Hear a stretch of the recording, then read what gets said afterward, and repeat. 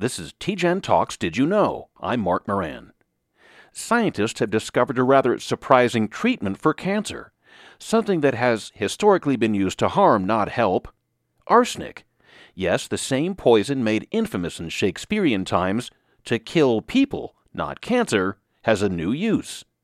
Did you know that researchers at TGen are using this poison to extend life in certain patients suffering from one of the deadliest cancers, glioblastoma? Dr. Harshil Dhruv, an assistant professor in the Cancer and Cell Biology Division, explains this latest discovery from TGen and the Northwestern University Feinberg School of Medicine. At TGen, we got the samples from the patient who were already treated with arsenic trioxide, and then we sequenced the patient tissue, and we identified the signature that corresponds to the long-time response in glioblastoma patient. And we were also able to understand the mechanism how arsenic trioxide was affecting very specific fraction of glioblastoma patient. What TGen's goal has been for all this year, trying to understand that those small fraction of patients, they are responding better to certain therapy, try to understand why they are responding better. And so for arsenic trioxide, now we know that this type of patients are going to respond better.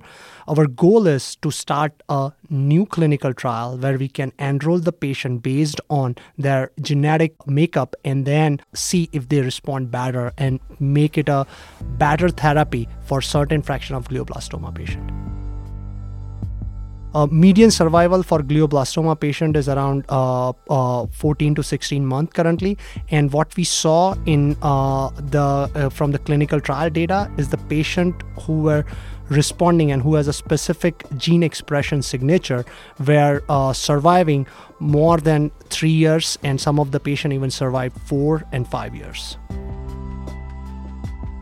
We have some understanding of it. We don't completely understand, but so arsenic, it is true that when taken in really high doses, the same drug can be really lethal to anybody, but the arsenic trioxide is given at really low doses. And then what we identified is that this compound actually binds to a specific protein in GBM cells, and it activates a different pathway.